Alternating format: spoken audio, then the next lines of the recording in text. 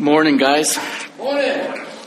I'm going to have the opposite problem of Sean, where I'm not going to be blocking anything behind me, but I'm worried this might be blocking me. And I am standing.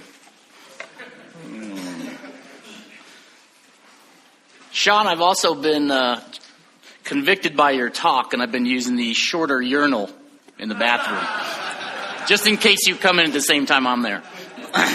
So, I'm missing my reader, so I may need to pick on some of you guys if Jacob doesn't make it back in time. But let me start, guys, by saying that it is a divine privilege to be with you today. You're going to hear some similarities, I think, in the themes of what I'm going to speak on with Sean and with Jerry's talk. And I hope you guys see that that's by divine design. We didn't get together and talk about these things prior. So, but I also want to ask for your patience and your mercy. I am not a professional public speaker, and it will not take very long into this talk for you to realize that. So, and this is my first time. I've done a testimony. I've done some devotionals. This is the first hour-long talk, so bear with me. But I think that said, it's my intent just to relay some basic biblical principles regarding the meeting of our needs. A few questions that I hope to address is, what are our needs? How do we go about meeting those needs? What does the Bible say about the subject? And what are some of the possible conclusions we can make based on the scriptures? For some of you, this will be review. And for others, I hope it'll be a paradigm shift in your thinking. I know it was for me the first time that I heard this subject taught. So before I begin, let me share a quick story with you. I was actually speaking with my wife a few nights ago, discussing this talk with her, and she offered up some unsolicited advice. She said, don't try to be too charming, witty, or intellectual. Just be yourself. I said, nah.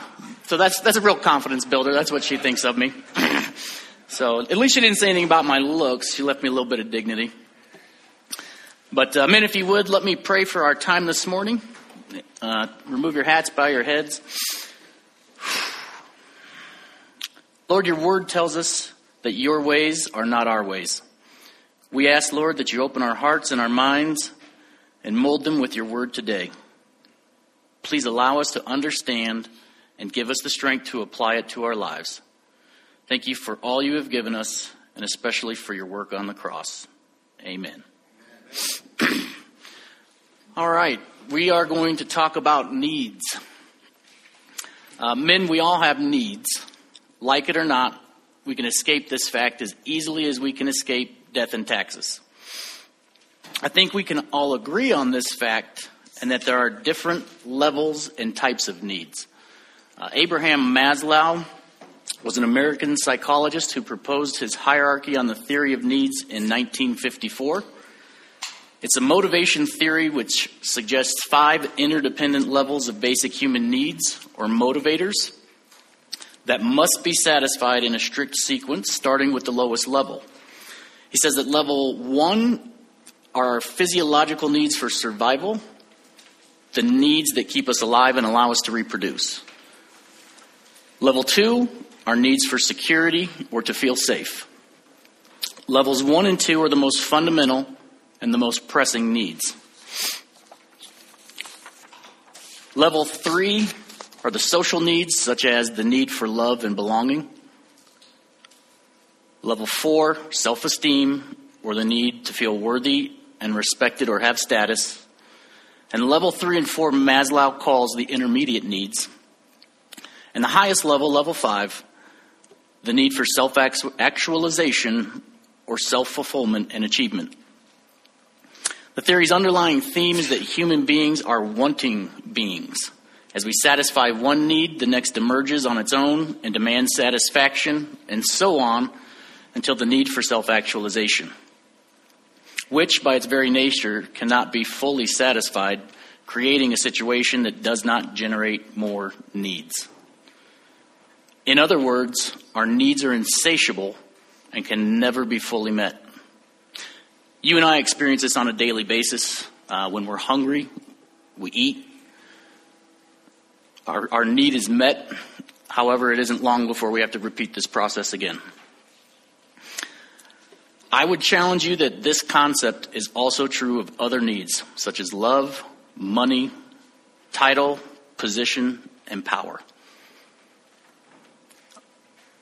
Guys, as we sit in this room, I think it's safe to say we are all in the top 5% of wealth in the world.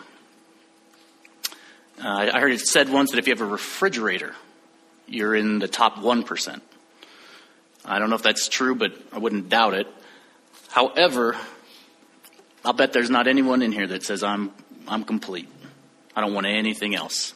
It's always just a little bit more, right? So in short, we all have basic, intermediate, and higher level needs. And all of these needs are insatiable. And let me suggest that we all share the most basic of needs for survival: food, water, oxygen, shelter. And one could argue that those are the only true needs.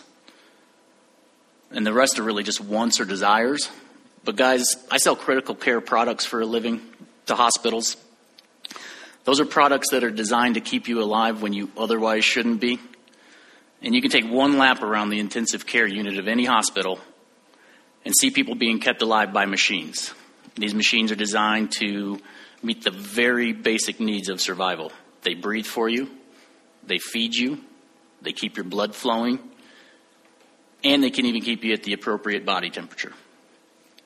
So you don't have to spend too much time with one of these patients to realize that this is not living as designed by the Creator. In Deuteronomy 8:3, we're told that man does not live on bread alone. Jesus quotes this in the Gospels when he is tempted by Satan. Now, I understand that serves two meanings, and we'll get into that a little bit later in the talk. But I find nothing in the Scriptures that suggests that we are here to breathe, eat, sleep, and then die. So in that context, we can conclude that we all have intermediate needs and higher level needs. And these may be different for each of us, but they are needs nonetheless. And like our basic needs, they are all insatiable. Any questions or comments so far? Awesome. So, how are our needs met? I heard a very wise man who spoke on this same topic say that there's only two options at the end of the day. And as I pondered this idea, I've come to agree with him. And those options are: one, a man can decide to try and meet his needs on his own. Or two, he can look to the everlasting God. Our needs may be met through other people, things, or institutions, but we have the ability to determine if we are going to trust God to meet our needs, or if we are going to take those matters into our own hands. And we'll be exploring both options, but real quick, let's look at what the Bible says. If you'll turn to Matthew 6:25 through 34, and Jacob, will you read that for me?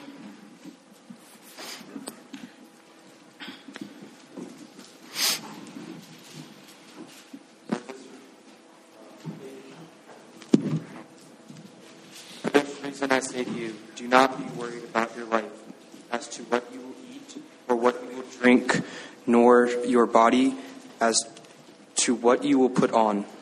Is not life more than food, and the body more than clothing? Look at the birds in the air, that they do not sow nor reap nor grieve into barns, and yet your heavenly Father feeds them. Are you not worth much more than they? And who of you, by being worried, can add a single hour to his life? And why are you worried about clothing? Observe how these lies in field growth. They are not troll, nor do they spin. Yet I say to you that not even Solomon in his glory clothed himself as one of these. But if God so clothes the grass in the field, which is alive today and tomorrow is thrown into the furnace, will he not much more than clothe you? You of little faith, do not worry than saying what we will eat, or what we will drink, or what will we wear for clothing. For the Gentiles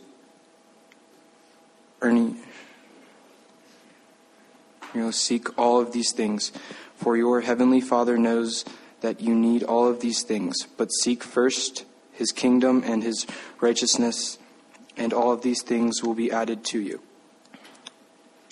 So do not worry about tomorrow, for tomorrow will come.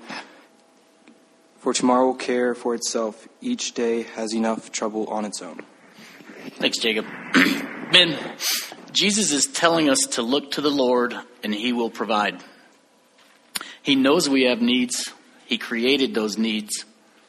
But we have to look to him and not ourselves in the meeting of those needs. Observe with me that Jesus is telling us that we as people are far more valuable than the birds of the air and nature. If God provides for the needs of creation, will he not take care of ours? If the lilies of the field are taken care of so richly and they're tossed into the furnace, meaning they will not last forever, won't God take care of us that last for eternity? We'll dive deeper into this, but let's first look at the alternative. And guys, if you do have questions anytime through, if I'm not pausing often enough, just raise it up. Somebody yell that there's a question. So what are the implications of trying to meet our own needs? Men, when we perceive our needs are not being met and we decide to take the reins, we will get into trouble. Did you hear Jerry talk about shrewd and crafty? This is exactly that. We will use and manipulate other people. We will break our personal convictions, even biblical commandments, and we'll end up angry or unsatisfied, anxious, discontent, or all of the above. If anyone in the room has ever bought or sold a piece of real estate, then you've been witness to this principle. All one has to do is read the contract that he or she's about to sign. These contracts are littered with language that protects the buyer from the seller and the seller from the buyer. So why do we need these contracts? Let me suggest to you that it's because we will use other people to our advantage in order to meet our perceived needs and get what we want. We will obtain gain at the expense of someone else.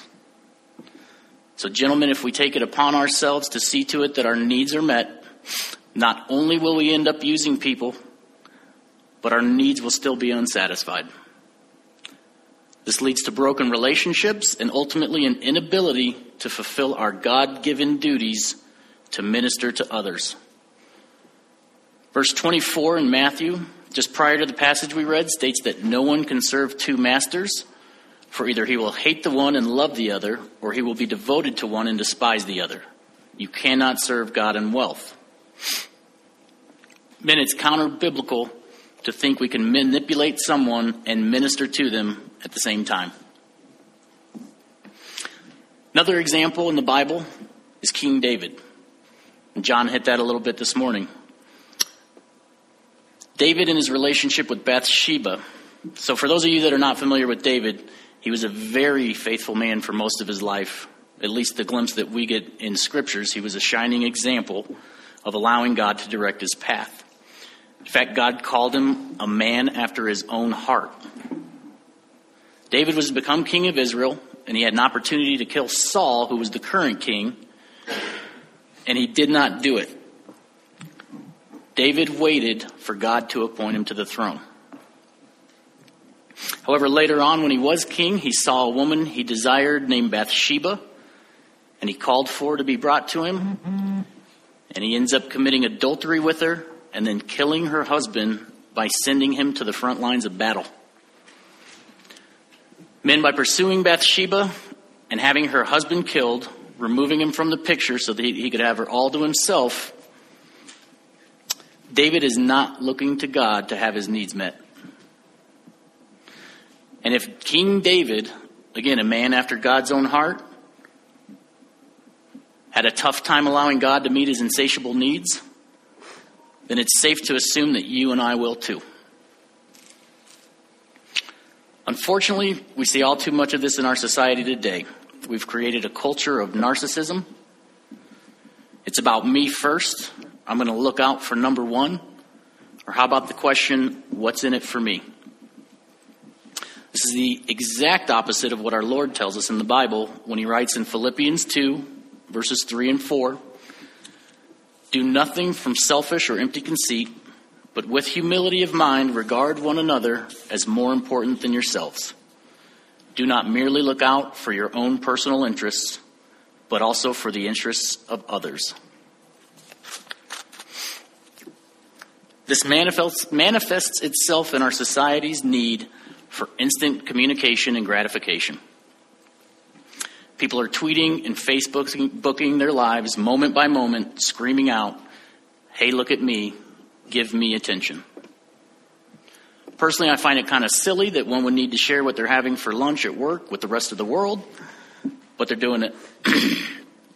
Parenthetically, I'm not saying that Facebook and Twitter are inherently wrong or evil, but like any other tool or object God has given us, it is our intent in using them that makes them right or wrong. So men, if we look to ourselves to meet our own needs, we'll end up on a path to destruction. And on that path, we are more likely to encounter broken marriages, friendships, broken business relationships, and most frightening of all, separation from God. Let's pause there for a second. Any questions or comments? Good. Sean. Number 8. Is man's sex drive, would you consider that a need? That's a great question, by the way. I'm not going to die if I don't have sex, right? Right. Great Okay. question. So that's going to be up to you. And let me address it this way. As we talk about the intermediate levels, the higher levels of needs are going to be different for all of us. Paul says, if you burn, right, if you desire a woman, take one. That's a physical desire. What I would say, you cannot view a need or something you determine as a need for yourself and break a commandment to have it filled.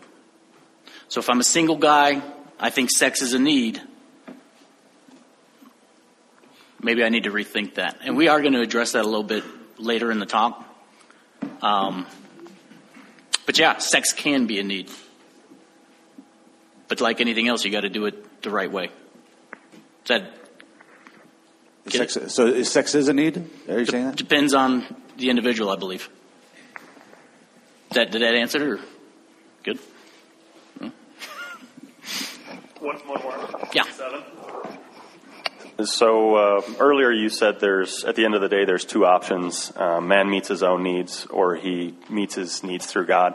Have you pondered, do you think there's a third option? Just not having your needs met? Or do you think that it always falls in those two categories? That's a great question. No, and that's it.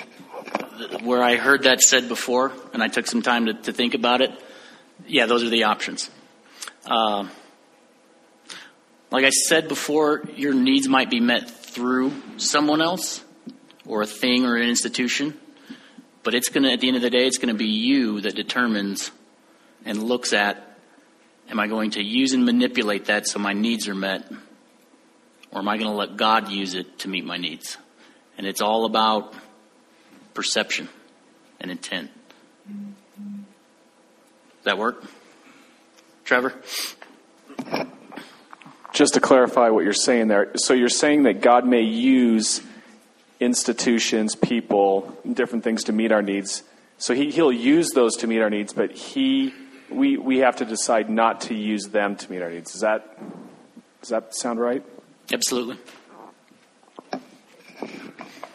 Anything else? Okay. So let's explore that other option and why we need to look to God for the meeting of our needs. Matthew 6:8, Jesus states that God knows what we need before we even ask him. The Bible tells us that God created us, but not only that, he knew us before he created us. So not only did God create our needs, but he also created us to need him.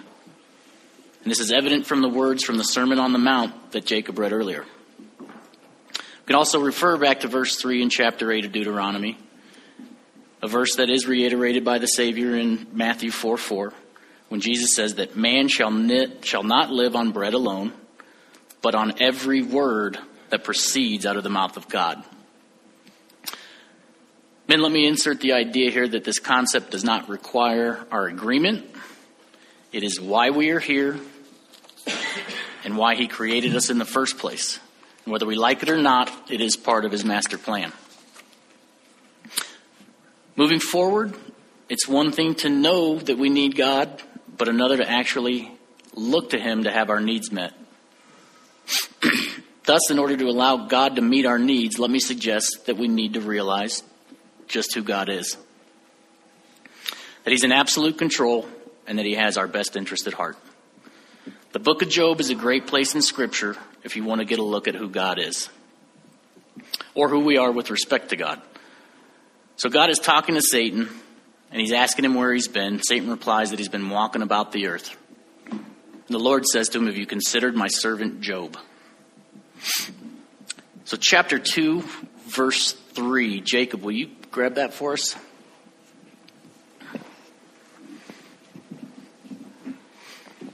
And just to preface it real quick, guys, everybody's familiar with Job and what happened to him. Had everything.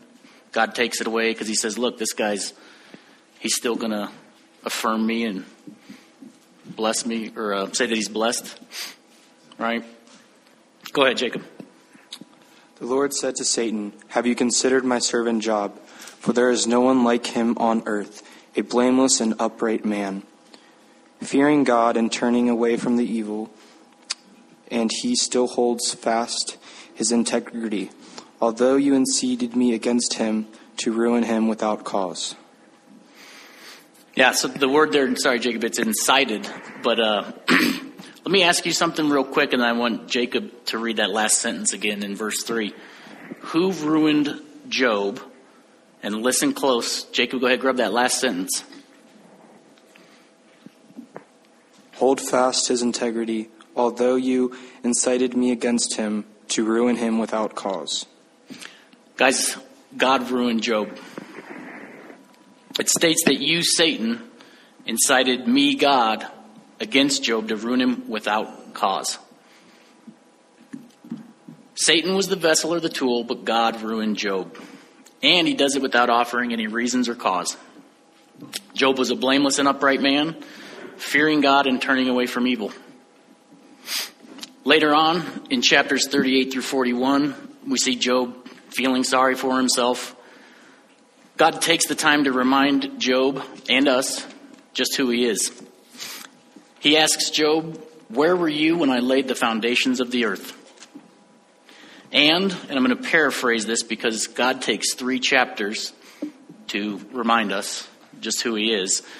But he asks things, he says, "Did you determine the depths of the ocean or where its borders would be? Do you command the sun to rise and set, and does it listen to you?"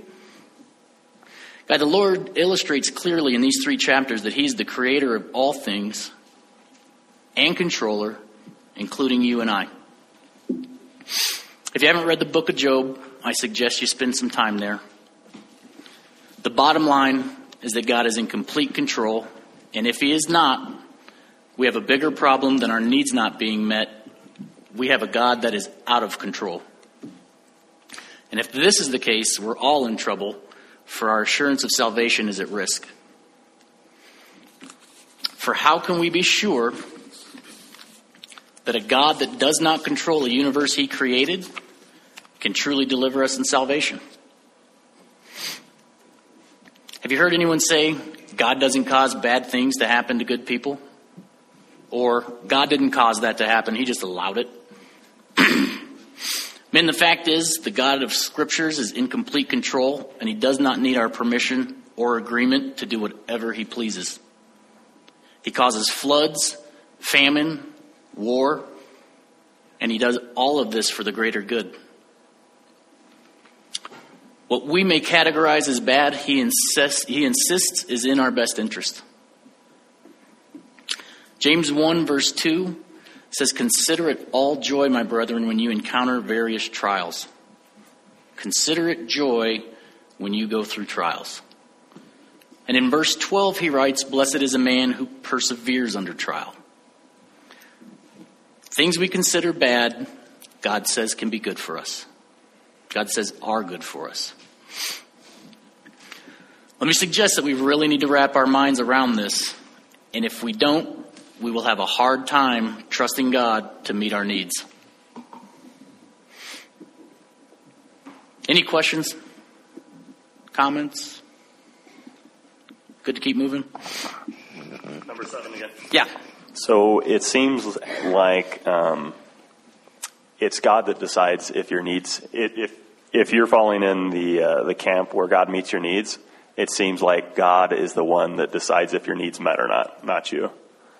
It's a great observation. And I'm only saying that because it's my next statement. You're welcome. Thanks, Adam. Way to tee it up. But you're right. You're absolutely right. Because God is in control and created our needs, we also have to look to him to determine what those needs really are. Remember, if God is who he says he is, then we do need him. To truly believe this, we must have faith. And a byproduct of faith, of authentic faith, is obedience. So you've heard it at the retreat a few times already that we are ambassadors for Christ. An ambassador is an accredited diplomat sent by an entity or institution as its official representative to a foreign land. And as believers, we are accredited diplomats for Christ on earth. So Christ is the entity or the boss. What does he want us to do? Jacob, read John 14:22 through 24, please.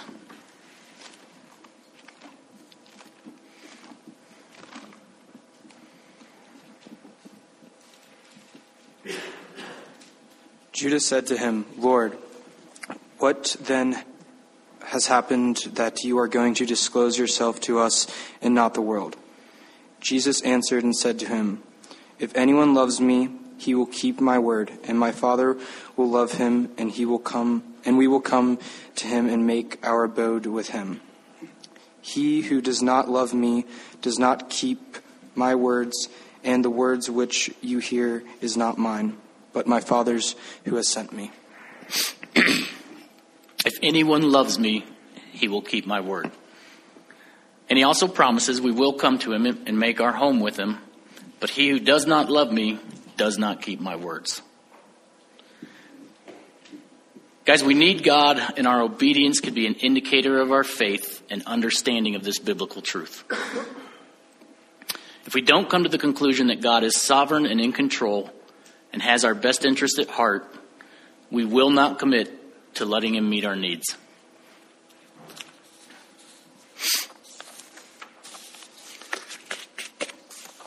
So why is this hard to do? What is our problem? I would suggest, and as Jerry discussed earlier, it's our human nature, and it's the battle against God for autonomy. I can say with certainty, guys, that we will struggle with the concept of God meeting our needs our entire life. I once asked a mentor of mine when it was that he felt that he had grasped this concept and didn't wrestle with it daily. This is a wise man in his years, and from what I can tell is sold out for Christ. His poker chips are all in and have been for a long time. And his answer was, "I'll let you know when I get there." It's a scary thought, guys, that at 70, 80, 90 years old, that we will struggle with who has control in our lives. I don't know about you, I'm a pretty slow learner, so I see myself being there. But let me suggest that this is actually a good thing. And here's why. Is it requires perpetual dependence upon the Lord, which is right where he wants us. The problem is when we willfully say, I know God wants me to trust him, but I'm just going to do it my way. Guys, it started with Adam and Eve at the fall. Jerry's already discussed that as well. They were the first people on the planet, and it's been happening with everyone since. Adam and Eve were in paradise. All their needs were met. They lived in perfect harmony with God. Then Satan comes along and said, don't you want to be like God? Eat from the tree of the knowledge of good and evil. Don't listen to God. Take control. The lie from Satan here is that God is not good. Therefore, Adam and Eve, take matters into your own hands and define what is good for yourselves. Henceforth, sin entered the world, and we're apart from God. Questions or comments? Trevor, how's time? 15? Perfect. All right. Yeah, Sean. It's on. Why do you think God doesn't always meet my needs and he lets me go through periods of suffering where I'm not having my needs met? Why do you think God's not meeting your needs? Because I'm suffering. And who told you that was a bad thing? I don't like it. Yeah, me neither. Go back to the verse in James. Consider it all joy, my brethren, when you consider various trials. And he tells us why that's good for us, right? Character, perseverance. It's for your good. You got a question, Eddie? Matthew, is there a difference between needs and wants? And are wants biblical? Well, that's a good question. Like we started out, if we really broke it down, your basic needs for survival, I think we can all agree you have to have food, air, water, shelter. Micah, you're a doctor. Anything else we need to stay alive? That's pretty much it. So we all have that. That's a need. But then again, that's just to stay here in this body.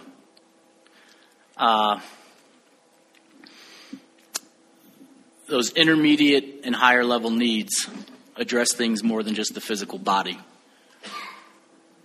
So you've got needs, I don't know what they are. I've got needs, I don't know what they are. God's got to determine what those are, and we do have to look to him to fill those needs. Does that make sense?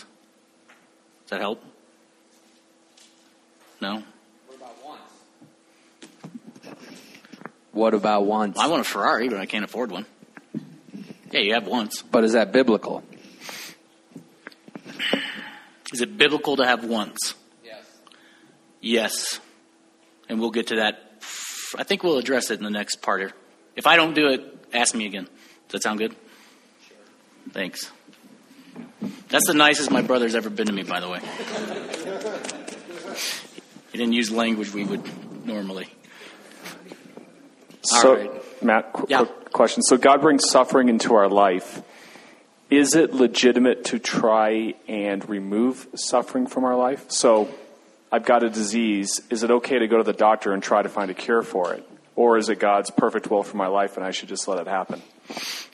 Good question, Trevor. I think we're going to answer that one too. Let me know if we don't.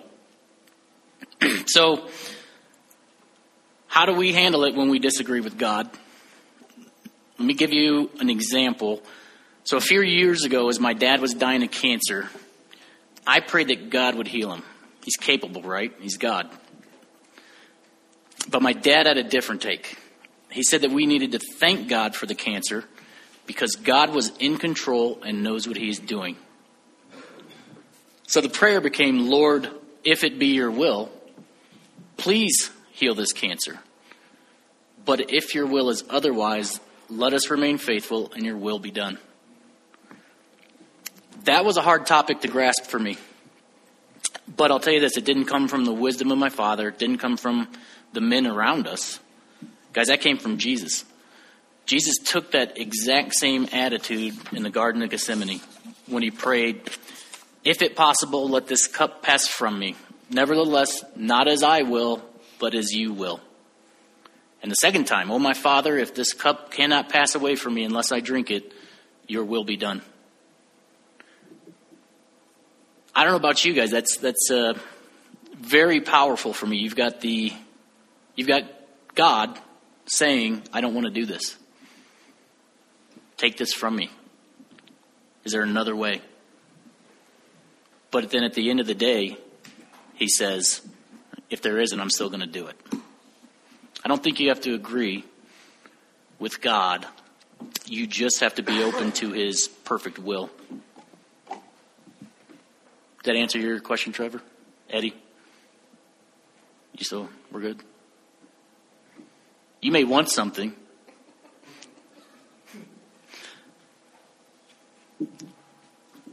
All right. Brent? Would you say that the wants are biblical, but how we achieve those wants can either be biblical or unbiblical? So it's not the wants that are the question, it's how we try to achieve them? Yes. For the most part. And I think we're even going to hit that in a second. So, guys, the issue is of attitude, reflective of our willingness to submit. It's when you say, Lord, I don't want to do it this way, but you know what's better for me than I do. This is a very safe posture and place to be with God. Any more questions, comments? Adam? My observation at this point seems that the solution defines our needs, and our needs don't define the solution.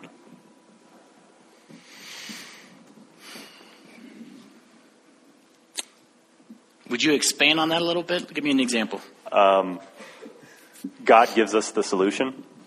If we have the understanding that God is in control, we do have the solution. We don't necessarily know his will, but we do see the solution. And so for us to say that we have a need that isn't being met doesn't work logically. But if you go backwards and say that we have the solution to our needs, then those solutions define what we're actually needs and what we're not. Yeah, I'm all right with that. I have plenty of things that I think are needs for me, and like Sean, are unsatisfied. And I've got to realize that I've got to let God determine what my needs are, and that he is going to meet them.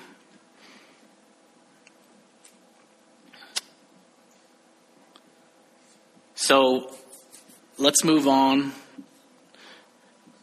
And in summary, who or what are you looking towards to meet your needs?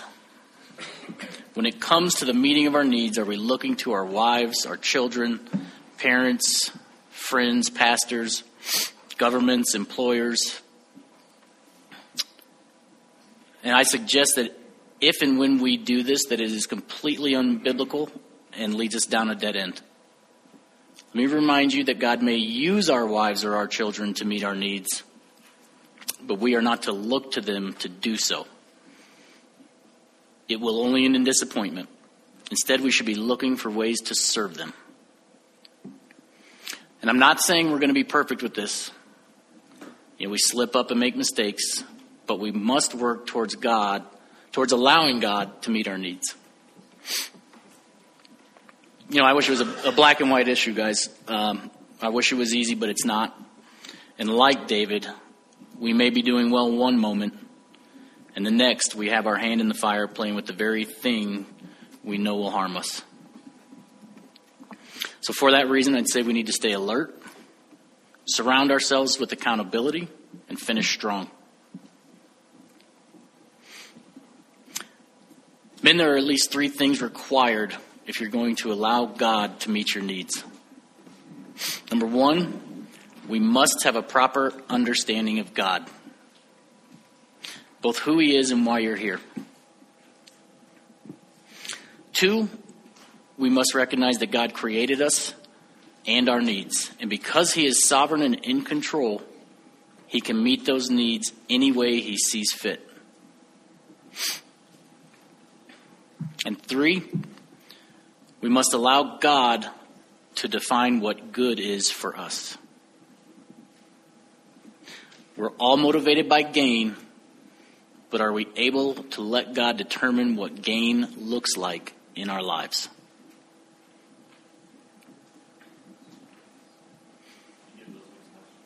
Yeah, absolutely. Number 1, we must have a proper understanding of God, who He is, and why He created us. Number 2, we must recognize that God created us and our needs, and because He is sovereign and in control, He can meet those needs any way He sees fit. I think sovereign and in control are the keys on that bullet point. I don't know about you guys, but when I do have adversity, the first time I heard this concept was very difficult for me to say, God, how about God gave my dad cancer? How about God killed my wife in a car wreck? He did. And I don't know why. He doesn't have to tell me why. But what I have to believe is He's in control and He has my best interest at heart. Does that make sense? You shaking your head? You don't like it? Why not?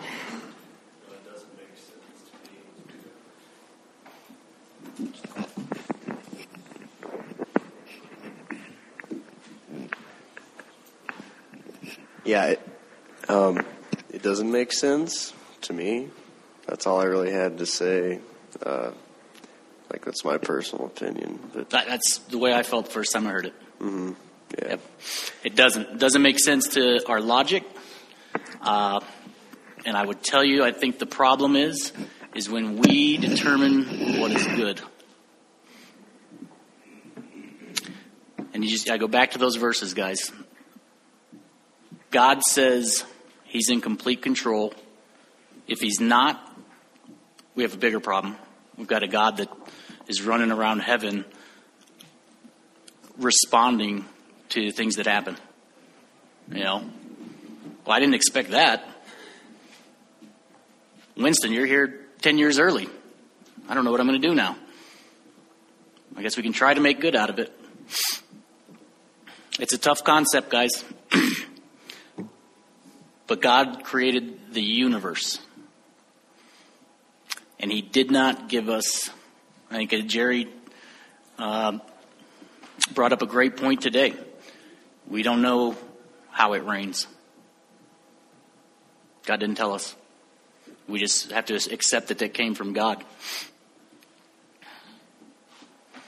But until we wrap our heads around that point, it's going to be very hard for you to say, yes, Lord, I trust you to meet my needs. Because why would you give it to a God that's not in control? Number 3, Scott, sorry. We must allow God to define what is good for us. We're all motivated by gain, but are we able to let God determine what that gain looks like in our lives? A final thought, are we able to pray that his will be done and not ours? John 3:30 tells us, he must increase, but I must decrease.